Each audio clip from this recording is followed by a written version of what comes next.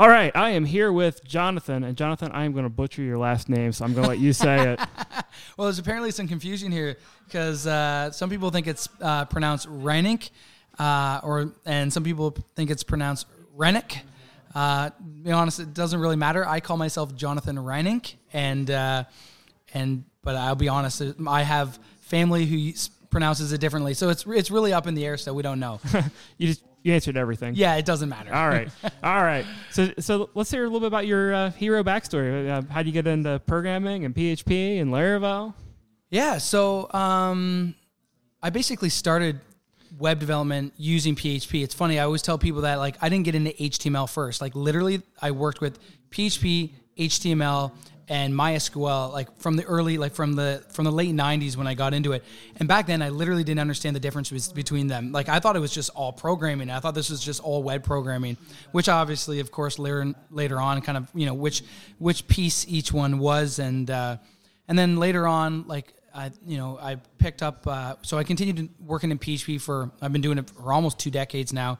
But then when Taylor came out with Laravel, he had announced it on this, it was a website called Forest. And it was like a website where people shared like designs and they also shared programming things on this website called Forest.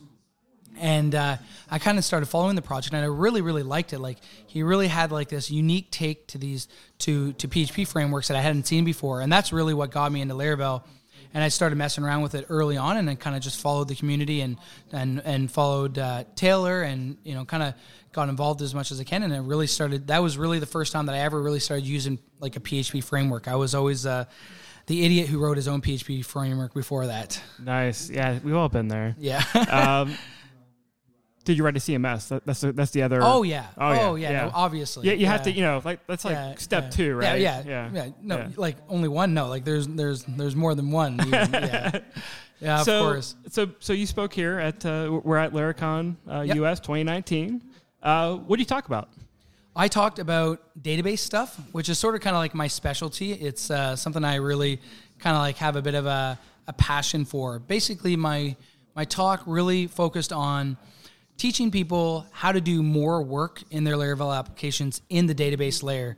So I kind of mentioned in my talk that I think one of the biggest mistakes that people make when they work with a database is they actually don't take advantage of the database enough. They don't do enough work there, and they do too much work in PHP.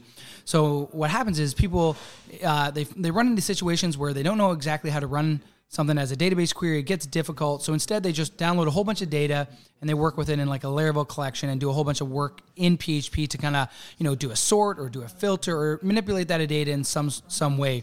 And that can have huge performance implications on your application because you have all this stuff that's being downloaded and then being stored in memory on your in your PHP server. And then that also needs to be parsed out by Laravel and Eloquent, all into different Eloquent objects. And I kind of walk through a bunch of examples in my talk, kind of how you can run into these situations and some real practical ways that you can solve those using the query builder and using Eloquent by kind of to push that work back into the database layer where really that work should be done. Right. I mean, the database server is meant to do those optimizations on the query, on the data sets, and gotta love PHP. We all do. Yeah. We all love it. Yes. But it's not the right tool for that job. That's exactly it. Yeah. That's exactly it. Like basically use the right tool for the job. And I think the only reason why is like people, like developers don't always know how to do it. And it can be a little bit more complicated because you got to kind of do a bit of a mental shift to convert something that you'd write in PHP in like SQL or as, using the query builder. So it's a little bit harder, but it's like so worth it when you do it. Yeah, and you were showing pretty big performance improvements. I know in your subquery example today, in a something that might even, if written even more incorrect, might result in an N+1 problem of you have a result set, you have some subdata around each record. And knocking that, I forget what it was, whatever. But the end result was down to one query. Yes. Right? Yes. Yeah. Yeah, basically by using subqueries, and people sometimes see subqueries. So subquery is basically just a query that runs within a regular query, and that can run within the select statement, it can run within your order statement, or it can run within a where statement. Like you can use subqueries in a whole bunch of different places. And people, I think sometimes they see subqueries and they're like, well, isn't that just running extra queries? Just you're pushing that work to the database. Isn't that going to be just as slow? But it's not, because databases do an absolutely wonderful job of optimizing this. They have query planners that figure out exactly the most kind of like performant way to do it. So that's one major benefit. And the other major benefit is you're not making, so anytime you make a request, whenever you go to the database and run a database query, you're making some type of HTTP request or some type of request from PHP off to that database. And a lot of times nowadays, the database may not even live on the same server that PHP is running on, right? So you're literally going over the wire, making a DNS request and everything to go and get this data. So if you can do a bunch of that work all within one query, then you're gonna see noticeable performance impact, improvements over kind of running those all as separate database queries. Yeah, absolutely. I mean, obviously the whole transport layer, the whole stack, reducing the calls there. I think the big thing is the query planner and just using the database for what it's intended to do. So yeah, absolutely. Hey, you also kind of talked about some of the new stuff you're working on today. Yeah. So you want to talk about that? Yeah, sure. So kind of related to this. So I've been basically putting out blogs and talking about this database performance stuff for quite some time. And today doing the talk, I felt like a really good opportunity here at Laracon to announce that I'm actually going to be putting out a course about this. I've had a lot of people ask me over the years, John, can you put a course out? So I finally got the courage to do this. So I'm actually going to be putting out a premium video course sometime, hopefully in 2019, if all goes well. That's sort of my goal right now.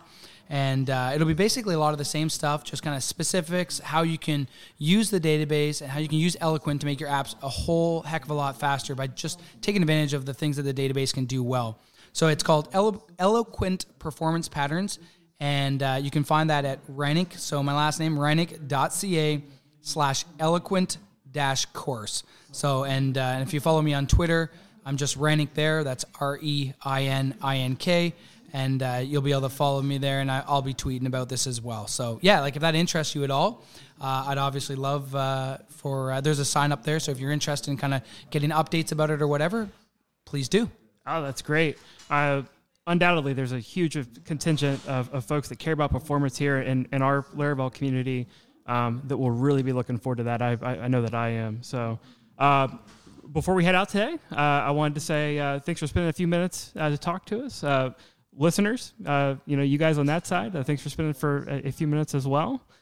So until next time, we'll see you then.